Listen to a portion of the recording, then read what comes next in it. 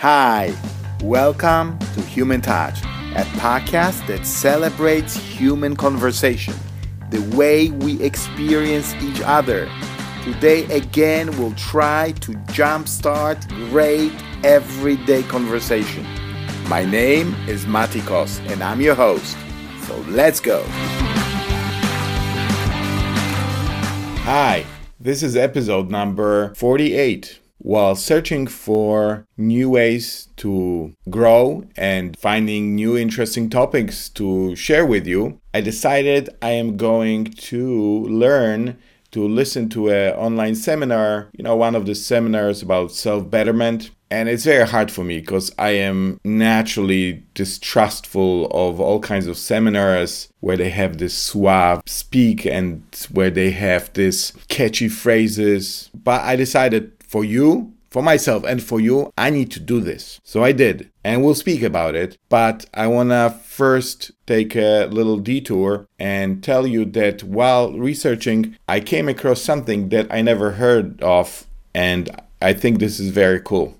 I learned about killing ants. You might remember there were actually few episodes where we talked about my problem with ants in the garden, and that I don't want to kill them, but I just want to get rid of them without killing them. Now I want to kill ants, but I'm not talking about animals. Ants stand for automatic negative thoughts, term coined by an American psychiatrist. He says automatic negative thoughts have so many bad outcomes.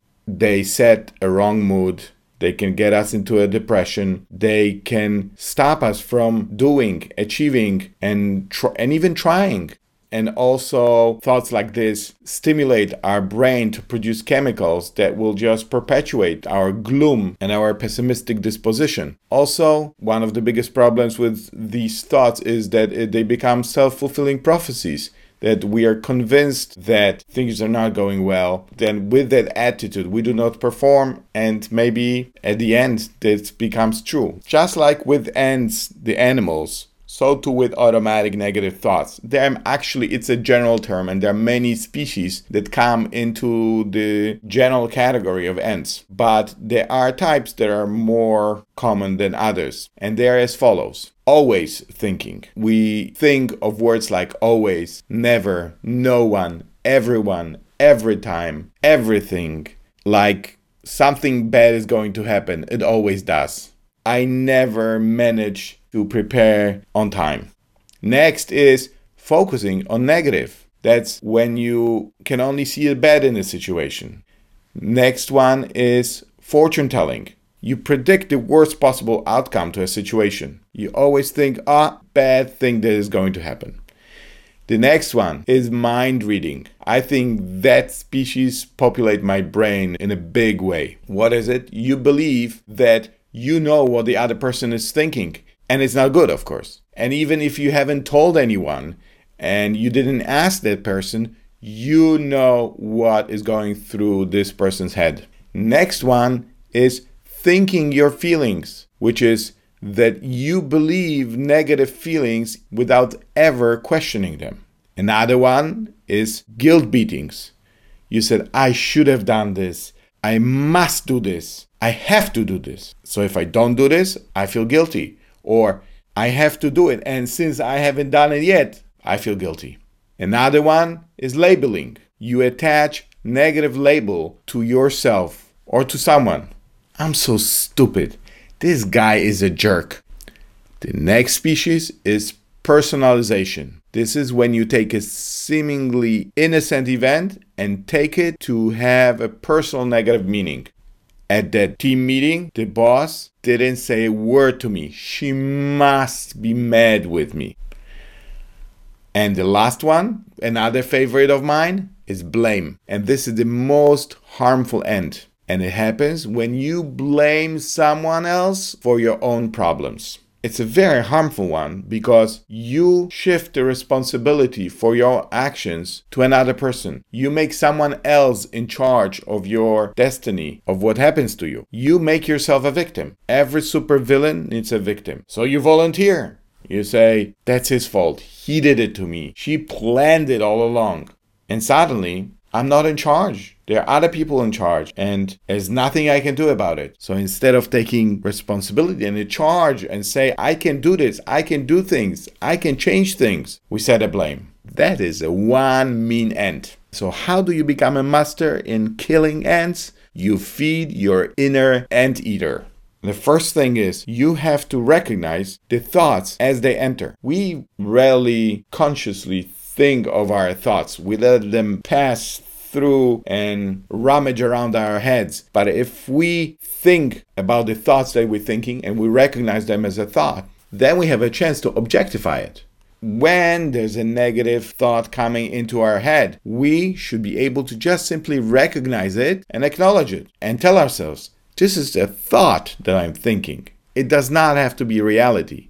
It doesn't have to be true. It's my thought. The next step, which is half a step maybe because it's a bonus, if this is something that we would do, it's good to write it down. You notice a thought, you write it down, you can put it on your phone or wherever you take notes. So you write it down, write what thought it is, and also what species this ant is of. And then the most important step, I don't know if it's the most important step, but it is important because that's where you nail it. Imagine that thought is not your thought. There's a person sitting in front of you and he's saying all these terrible things about you. You think, that person is a jerk. How can he speak about me like this? Right? We would not let the third person speak like this. But when it's in our head, we think, it's okay. It's more true because it's inside me. We have to treat this thought like it's somebody else. And we have to talk back. We have to defend ourselves. How? With a positivity. If you think of thought, you never listen to me. So you think, okay, what kind of species is it? It's the always thinking kind.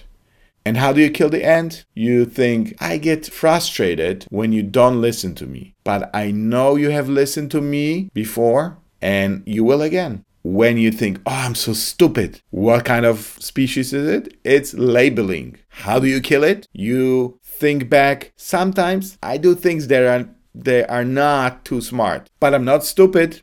When you think the whole team will laugh at me, what kind of it is? What kind of species? Yes, that's fortune telling. And you say back, hey, I don't know that. Maybe they will love my idea. So you fight the bad with good, with the positivity. That sounds like a recipe for success. I'm loving it.